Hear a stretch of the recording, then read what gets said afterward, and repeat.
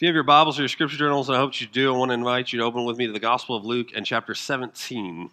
Gospel of Luke and chapter 17. We're going to camp out in verses 20 and 21 in our time together this morning. If you don't have a Luke scripture journal and you want one, we have one left that's there on the welcome table if you feel like that would be helpful for you as we continue to go through this series in the next decade. It's not going to take that long. Go ahead and grab that for yourself. But Luke 17, 20 through 21, we looked at 11 through 19 last week, and we'll continue in this other bridge section today. So if you got it, say I got it. It'll also be behind me on the screen in my translation for you to follow along there as well. Let's go ahead and read this together. The Holy Spirit says, being asked by the Pharisees when the kingdom of God would come, Jesus answered them, the kingdom of God is not coming in ways that can be observed, nor will they say, look, here it is, or there. For behold, the kingdom of God is in the midst of you. Amen. This is God's word. May God write eternal truths on all of our hearts. How many failed end of the world predictions have you lived through? All of them. If you live long enough, you will stack up quite a few. Some catch headlines, some fly under the radar. When I was too little to remember, both Hal Lindsey and Edgar Whisenant predicted the world would end in 1988. The latter of which wrote a little pamphlet, I don't know if any of you guys remember this, called 88 Reasons the Rapture Will Happen in 1988. The rapture did not, in fact, happen in 1988. Or it's just bad news for us, right? Then, of course, there was Harold Camping, who predicted the world would end in 1994. First, he said it would be on September 6th, but when that came and went, he said that his math was just a little fuzzy, and he actually meant the 29th. When that came and went, he said he forgot to carry the 1, and it was actually October 2nd. Well, that didn't happen either, so he disappeared for a while. January 1st, 2000 was a big day for doomsday predictions. Numerous people said the world would either end on January 1st, 2000, or it would be the beginning of the end. This included Jerry Falwell and Tim LaHaye, the latter of which said that the Y2K bug, you guys remember the Y2K bug, would cause global chaos, which the Antichrist would use to rise up to power, and then the end would be ushered in. In 2011, Harold Camping showed up again. And this time, he predicted that 3% of the world's population would be taken up to heaven in the rapture, and then devastating earthquakes would occur across the globe on May 21st, and then the world would end completely 5 months later on October 21st. This caused his followers to actually sell their possessions, and quite a few of them quit their jobs leading up to this date. Then a year later, there was the idea that the world would end because of some interplanetary object would strike Earth, like a meteor or another planet. This based on the Mayan calendar and was also the basis for a film that starred John Cusack that was objectively terrible, entitled 2012. The topic of the end is big business in our time, isn't it? The other day, I was in a bookstore that has a decent-sized Christian section, and there were probably 3 or 4 shelves just about end times and prophecy. This is not, however, a new phenomenon. For thousands and thousands and thousands of years, people have been predicting the end of all things. Typically, these predictions are tied to some kind of event, or at the very least, the predictors say that the end will be accompanied by all kinds of wars or natural disasters or other such spectacle. These failed prognosticators oftentimes say that you'll know the end is nigh by paying attention to an uptick of sin or unrest or military battles, nuclear holocaust, or nature rising up and trying to kill us through earthquakes or hurricanes or volcanoes or floods. What is it about being human that we have a fascination with the end? I think Russell Moore was onto something when he said there's something embedded in the human conscience that knows there's a day of reckoning. In the heart, God has implanted a witness to the coming judgment. I think that's why we take note of old prophecies of the end, wherever they come from, and why every culture tells stories, sings songs, makes movies and television shows about the end of it all. The Mayans were wrong about the calendar, but they weren't wrong that the arc of history is headed towards something cataclysmic. Not only is there something embedded in the human conscience that knows that all of this is heading somewhere, but it seems that we cannot conceive of the end without it being accompanied by signs that unmistakably signal that it is, in fact, the end. That's what the Pharisees thought, too. They thought the end of the age would come with signs and wonders. Not only that, they also thought the kingdom of God would come with signs and wonders, since, of course, the kingdom of God would signal the end of the age, and they're inseparably linked. Therefore, in their minds, the kingdom of God was something that was strictly reserved for the future. These also appear to be the opinions that many people, including many Christians today, share with the Pharisees. But what did Jesus think? The text before us and the one to follow next week will clue us in on some of Jesus' thoughts on not only the end of the age, but the kingdom of God and how the two are related. So let's dive in and see. Fresh off Jesus' healing of the 9 ungrateful lepers and the one grateful one, the Pharisees approached Jesus with the question. You see it. When is the kingdom of God coming to the world? When will the kingdom of God be seen and experienced by people? These are good questions, don't you think? Good questions. The assumption of the Pharisees was one that we have explored before. Their idea of the kingdom of God was that it would come through an impressive military Messiah who would rise up from among the people of Israel, would vanquish all of her foes, would overthrow their oppressors, the Roman Empire included, and would return Israel to prominence as the sole superpower in the world. That's what they thought. On top of that, they thought the kingdom of God would come in the most obvious ways that there were, where people could see and say, look, there's the kingdom of God. It's here. Now, there are two things that Luke is doing for us by placing this exchange where he does in this gospel. See, you have to understand, gospel authors will sometimes place things in sequential order, right? They will place them in order that they occur. But there's other times that gospel authors will arrange things thematically that communicate some other topical point about Jesus and his mission. See, if you just look back at our text, we're not told that the exchange actually took place right after the healing of the 10 lepers, are we? We aren't told that this occurred even in the same village in which the healings occurred. Maybe it did, but that's not really the point, is it? The point is that the irony is laid on thick. How?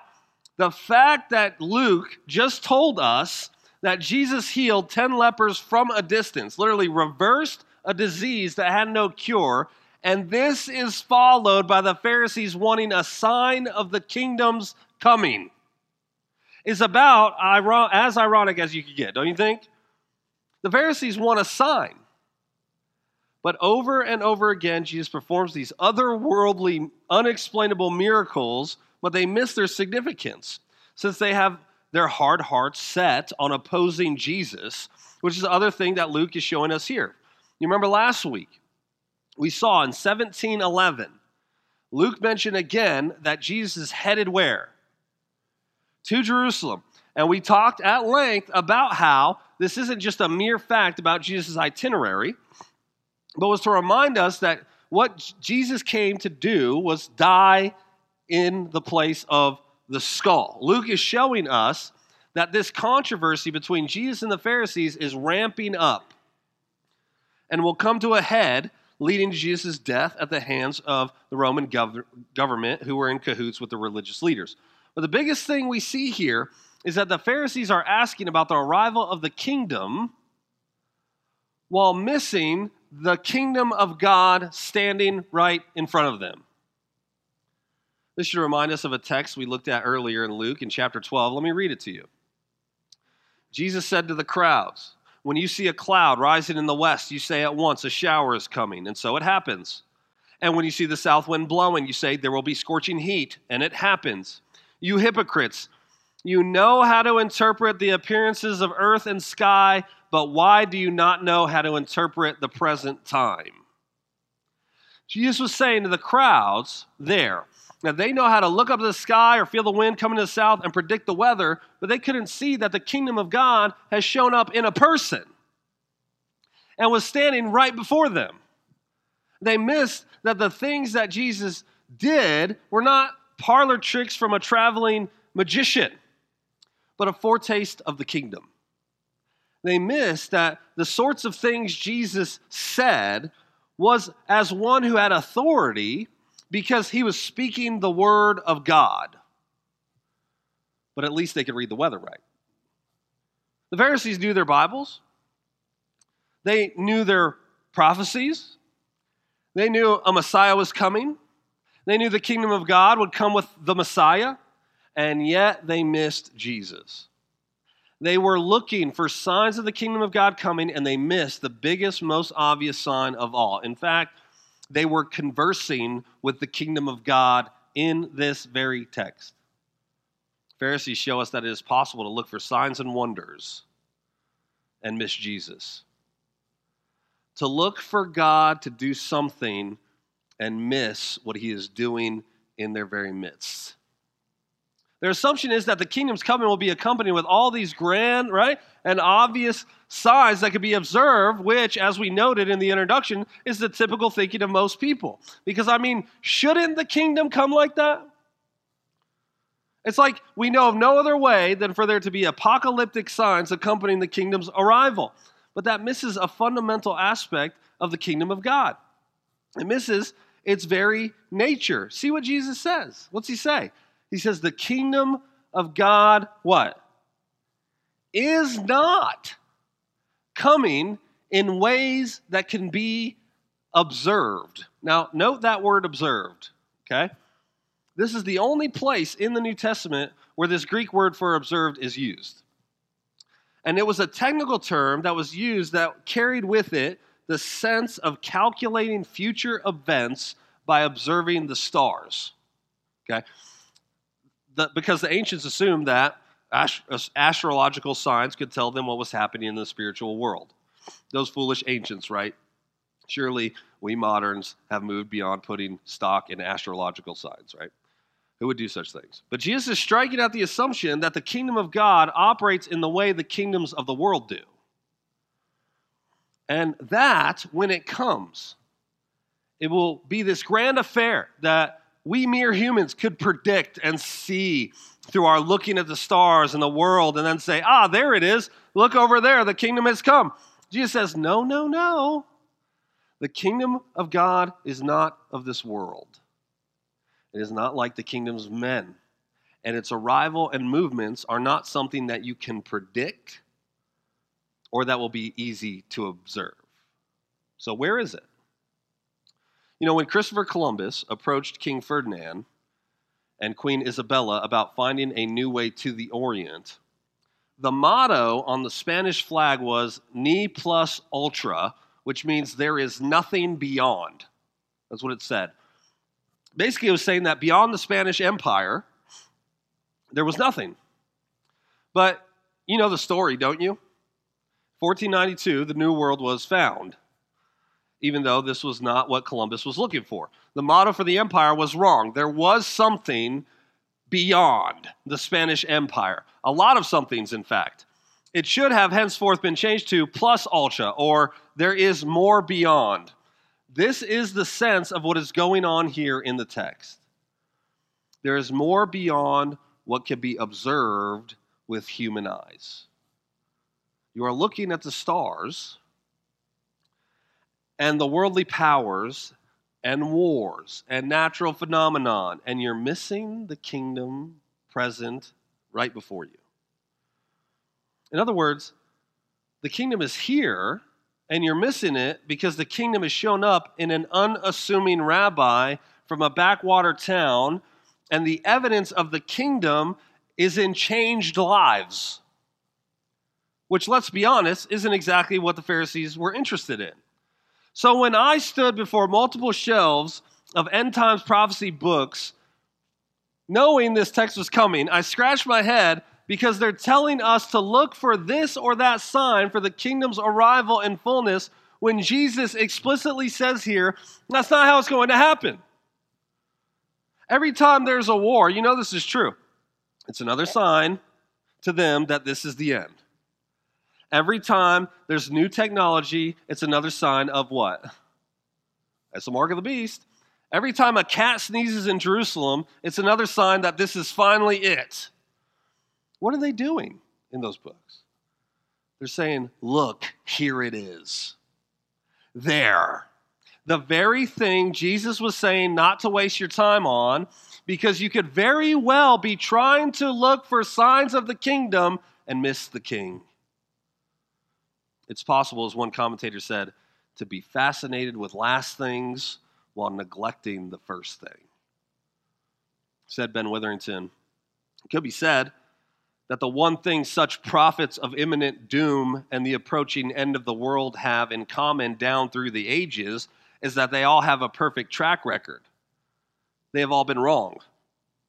Their mistake is that they have reduced proper Christian expectation to calculations and prognostications, which is a violation of the very general nature of such prophecies and promises. See, we too, are we any different? We want signs, these big signs, and these obvious signs that the kingdom of God is here and is working, don't we? We want these big revivals and these spiritual highs and these spiritual experiences and incredible excitement that we never have seen before. We want to see obvious, tangible ways that the kingdom of God is working and that what we are doing is taking effect. But my friend, don't you see this is not how the kingdom of God typically works? We can be looking for signs and miss what God is doing through ordinary obedience, through ordinary means of grace, through plain gathering like this, and singing God's truth and hearing God's word proclaimed week after week, through our prayer and our Bible study, through fellowship and relationships across the church lines. Just ordinary stuff. Nothing over the top. Nothing flashy, no spiritual high or anything we could plaster on Facebook to impress others. But those are the things that over time will be signs that the kingdom of God is working in your midst. But we can miss them. And all because we want more. But that's not how the kingdom of God works and changes lives. God changes lives through ordinary, day-by-day faithfulness and obedience. Jesus tells them that the kingdom of God is where? What does he say? The kingdom of God is in the midst of you. What does he mean by that? He's saying that the kingdom of God has come. They're wanting to know what they should look for to know the kingdom of God has come, and as noted, they think it would be obvious with all kinds of signs that you could point to and say, there it is. But Jesus is saying is, the kingdom of God is already here. Well, where? In his person. Kingdom of God has shown up already. And it has shown up in Jesus. But that's not what they expected. And so they missed it. You guys remember, I know you're big Lord of the Rings aficionados, right? So you remember when Frodo first met Aragorn in the Lord of the Rings. You remember that? Aragorn was sitting in a dark corner of the prancing pony salon, sitting, smoking a pipe, his face half covered with a hood, wrapped in smoke. When asked by Frodo who this mysterious man was, the owner of the lodge said, I don't know for sure. He doesn't say much. He's one of the Wanderers, the Guardians. So when we met Aragorn, he's an unassuming ranger named Strider. It's then that we're introduced to a poem that words are now famous among it's in Stairway to Heaven by the greatest band of all time, Led Zeppelin. And, hippies have this on their cars. All that is gold does not glitter. That's from Zeppelin, okay? Not all those who wander are lost. Hippies, okay? So Strider travels seemingly aimlessly, but he knows his destination. That sounds familiar, doesn't it? He seems to be traveling aimlessly, but he knows where he's going. But the first-time reader would be surprised to learn that this unassuming, mysterious man named Strider is actually the rightful king to Gondor, whose name is actually Aragorn. And why would you be surprised? Because maybe you were looking for someone else. Maybe you have in your mind what a king should look like and what he should be. Maybe the signs were always right there, but you missed them. Is that not the Pharisees? They are looking and looking for the kingdom to come, and they'd utterly miss the fact that the embodiment of the kingdom of God is the one who they are constantly haranguing. Surely this man couldn't be the Messiah. And in missing Jesus, they're missing the whole kingdom. Do you see? Jesus Christ, my friend, listen, is the center of the kingdom. He is the embodiment of the kingdom. The kingdom comes initially in his first advent and in fullness at his second advent. The kingdom of God is what theologians call already, not yet, meaning that the kingdom has come in the person of Jesus and it will come in full at the end of the age.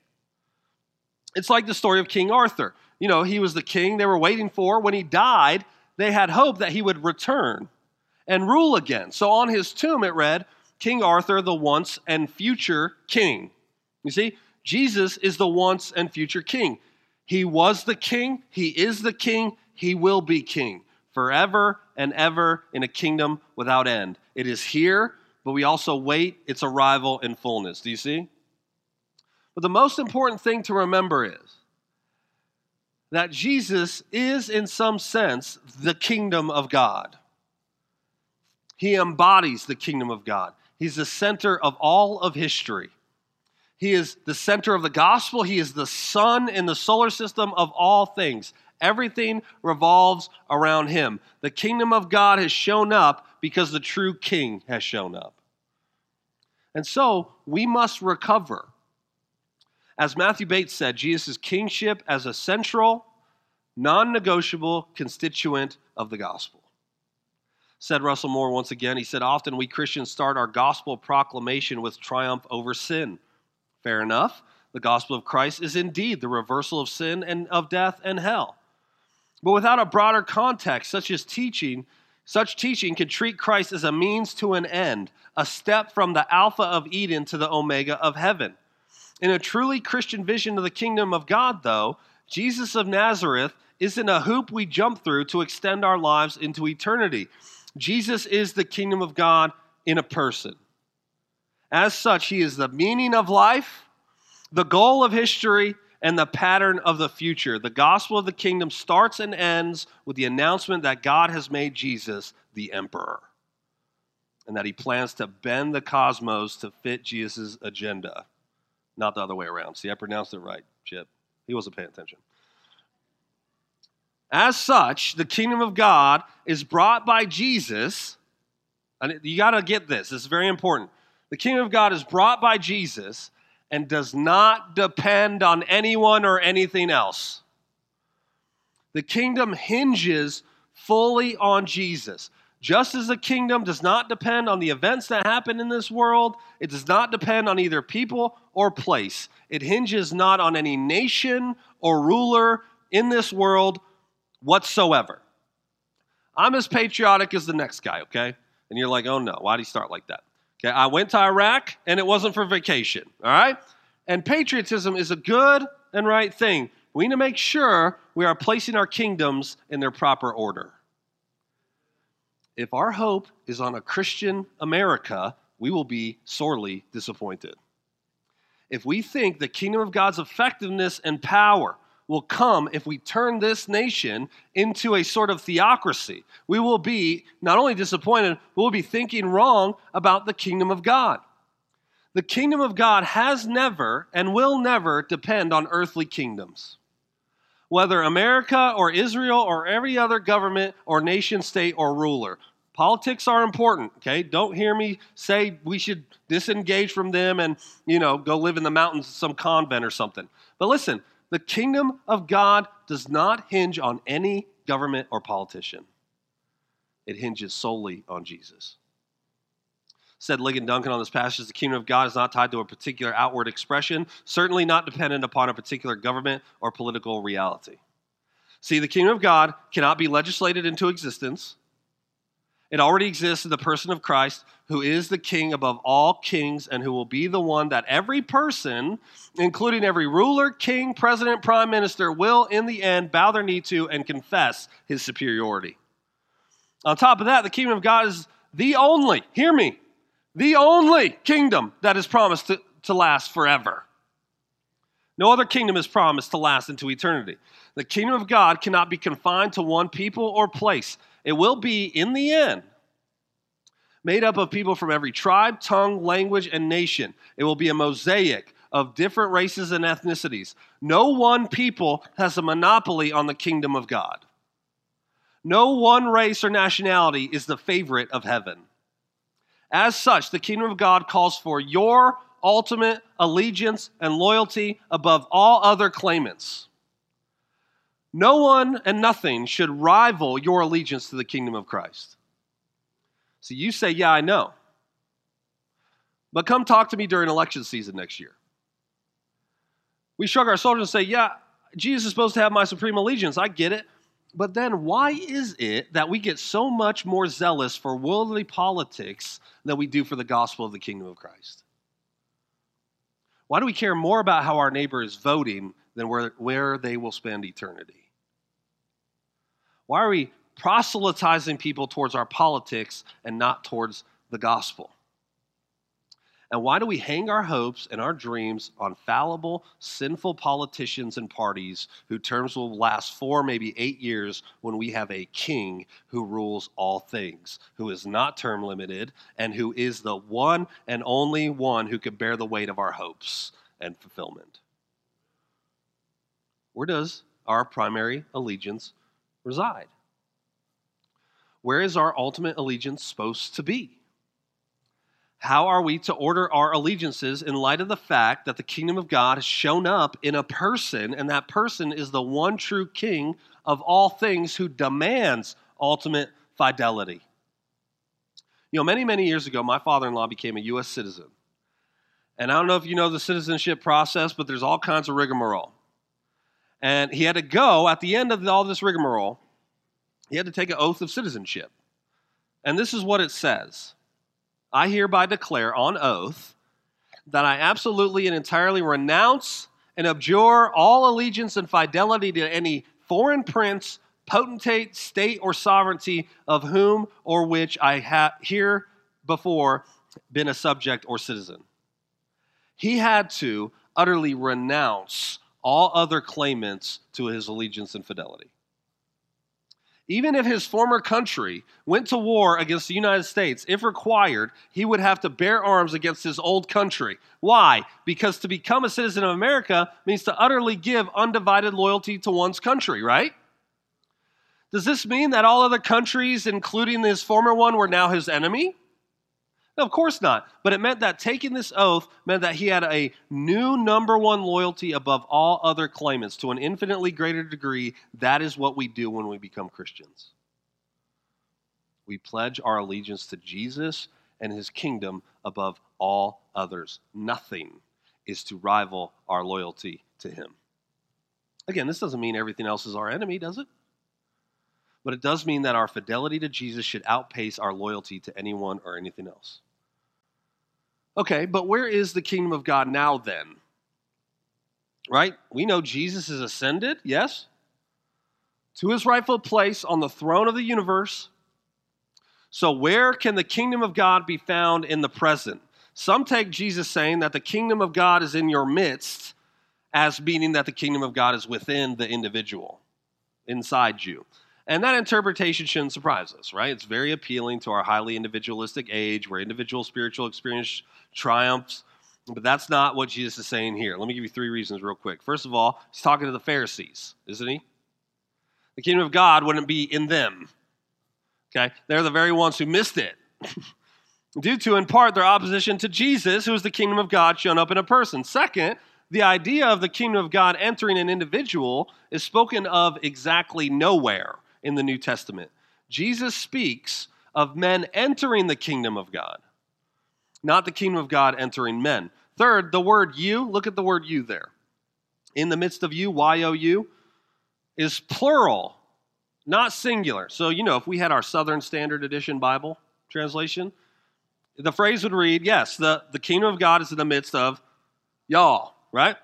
The sense is that the kingdom of God is present within a group or community of believers who have given their allegiance to Jesus above all others. In other words, the kingdom of God can be seen today in the community that Christ has established, the church. The church is meant to be an outpost, a colony, an embassy for for the kingdom of God.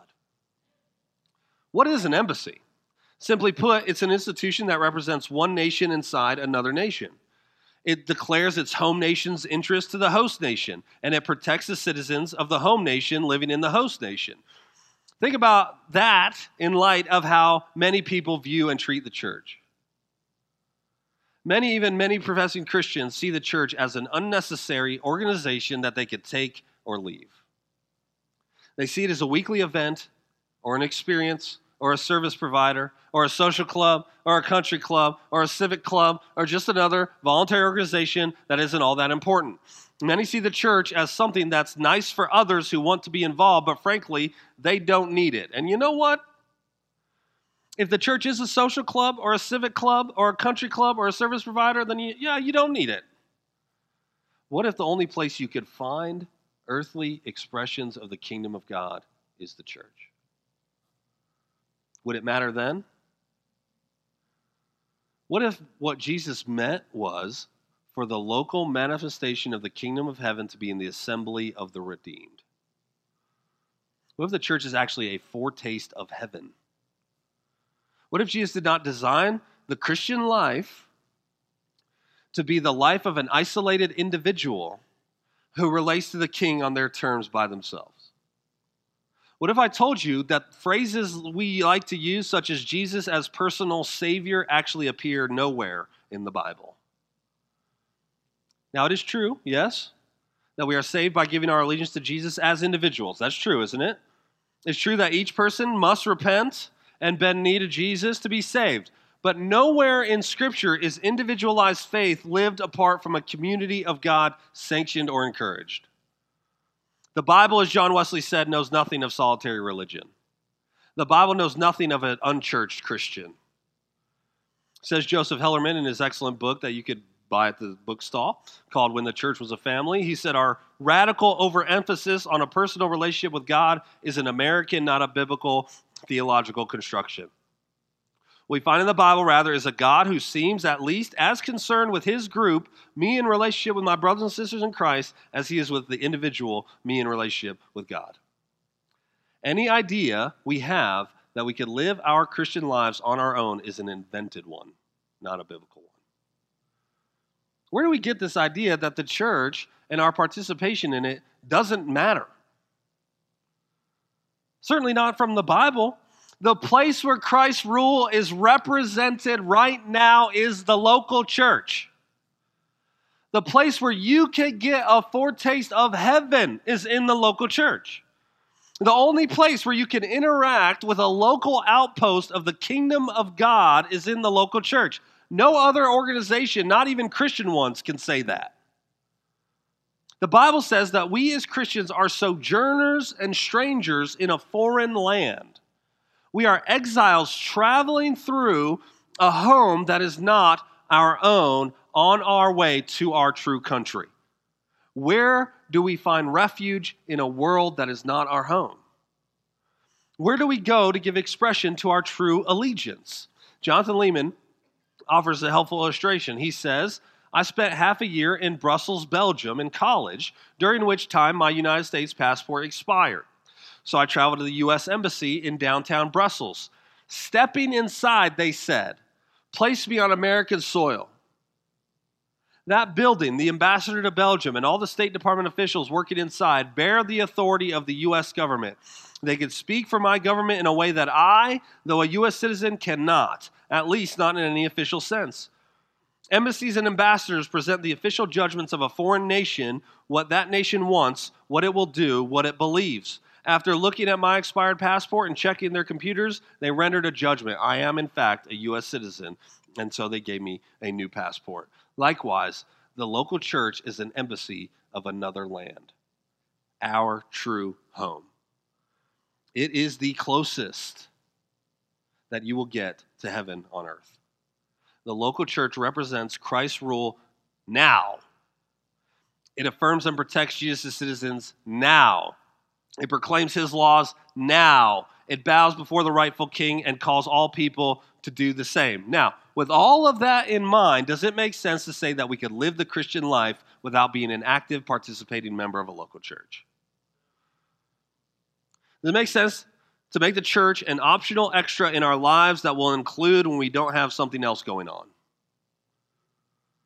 Does it make sense, any logical sense, to say that we could actually live our Christian lives just as well on our own as we can in the church, when the church is where the King says his presence is made most manifest? And that the church is his design for how to live the Christian life. See, when Jesus performs miracles like he did in 11 through 19, of healing leprosy, or when he causes the blind to see, or the lame to walk, or casts out demons, or gives paralytics the ability to leap, what is it that he's doing? He's remaking the world. He's rebuking the effects of sin. Now, this isn't to say that all of those people had those infirmities because of their sin, but all sickness and all ailments are the result of the fall, right? Before the fall, Adam didn't even fall out of a tree and break his arm. But the effects of Eden reverberate in every pain we have. So when Jesus heals, he's giving us a foretaste of the kingdom in its fullness. He's showing how life was meant to be lived before the fall. He is previewing what we will enjoy one day in fullness if we are his. Everyone Jesus healed, though, eventually died, didn't they? But in the fullness of kingdom, all ailments will be reversed fully and finally with no more death. When Jesus heals, he's giving signs of a kingdom, but also a foretaste of it as well. In the promise of Jesus' kingdom coming in full one day, we are being reminded that everything in the end is going to be all right. No pain will be wasted when every sad thing comes untrue. So we have hope, don't we? But further, if Jesus is now on the throne of all things and the local church is an local expression of the kingdom of heaven, then who is it now that is supposed to push back the darkness? Who is supposed to evidence the love of God? Who is supposed to be united across racial and ethnic lines? Who is supposed to defeat the enemy? Is it not the church? If the kingdom of God is manifest through the church and the evidence of its presence is changed lives, then isn't it now our responsibility to advocate for the kingdom and to push back darkness through the authority and power of the King? How can we do that from the sidelines? We must think of the kingdom rightly so that we can obey our King properly and be the kingdom ambassadors that he said we already are. A proper understanding of the kingdom of God is crucial, which makes these verses that we're looking at today some of the most important ones in our Bibles regarding the kingdom of God. But I think much of our language about the kingdom can be a little off. We don't bring the kingdom. We don't advance the kingdom. We don't grow the kingdom. We don't usher in the kingdom or any such thing. But what we do as we advocate for the interests of the King, we join together to do it, then the kingdom breaks continually into the world in and through us. I found this illustration by Kevin DeYoung helpful. He said, think of it like the sun. When the clouds part on a cloudy day, we don't say the sun has grown. We say the sun is broken through. Our view of the sun has changed, or obstacles to the sun have been removed, but we have not changed the sun. The sun does not depend on us. We do not bring the sun or act upon it. The sun can appear, its warmth can be felt or stifled, but the sun does not grow. He goes on. God certainly uses means and employs us in his work, but we are not makers or bringers of the kingdom. The kingdom can be received by more and more people, but this does not entail growth of the kingdom. We herald the kingdom and live according to its rules, but we do not build it or cause it to grow because it already is and already has come. If that's the case, don't you want to be part of what God is doing in the world? Let me ask it this way. If all of this is true, okay, if the kingdom has come, you believe it has? And if Jesus is the bringer of the kingdom now and in the future, and if the kingdom marches on by the initiative of God, then shouldn't we want to be a part of it? Isn't that an incredible thing? That God is working in the world, and his chosen king has come into the world, bringing the kingdom with him, and all of history centers on him, and all of history bends towards his ultimate victory, and he's inviting you into his story. He's inviting you into what he is doing in the world. Is there anything you can be involved in on earth that compares to this? Here's what Jesus is telling the Pharisees and what he's telling us. You do not need to search for the kingdom. You need to respond to him to find its presence and benefits. From the beginning of his ministry, Jesus has been preaching the gospel of the kingdom, and he's been inviting people in. His very first words in Mark's gospel are, repent, for the kingdom of God is at hand. Not the kingdom of God is only coming at some distant point in the future. Not the kingdom of God will come when people do what they ought. Not the kingdom is coming with signs and wonders from the sky. The kingdom of God is at hand because Jesus is at hand. It doesn't come with military might and political power. It comes through the second person of the Trinity, not counting equality with God a thing to be grasped, but descending first into the belly of a betrothed teenager, then being born in a barn and laid in a feeding trough, to growing up in an unregarded backwater town, to living the life of a vagabond with no place to lay his head, to being mocked and spat on and tried in a kangaroo court, to being denied and abandoned by all of his friends, to hanging naked and alone on a Roman cross, to being buried in a borrowed tomb, to kicking the grave door open 3 days later, to ascending on high to the highest seat that there ever was, and one day he will come back to judge the living and the dead, to set his kingdom up in fullness. But between now and then he is saying, the kingdom has come, now repent and enter in. Are those good enough signs for you? Who would have guessed that the kingdom of God would come through any of that?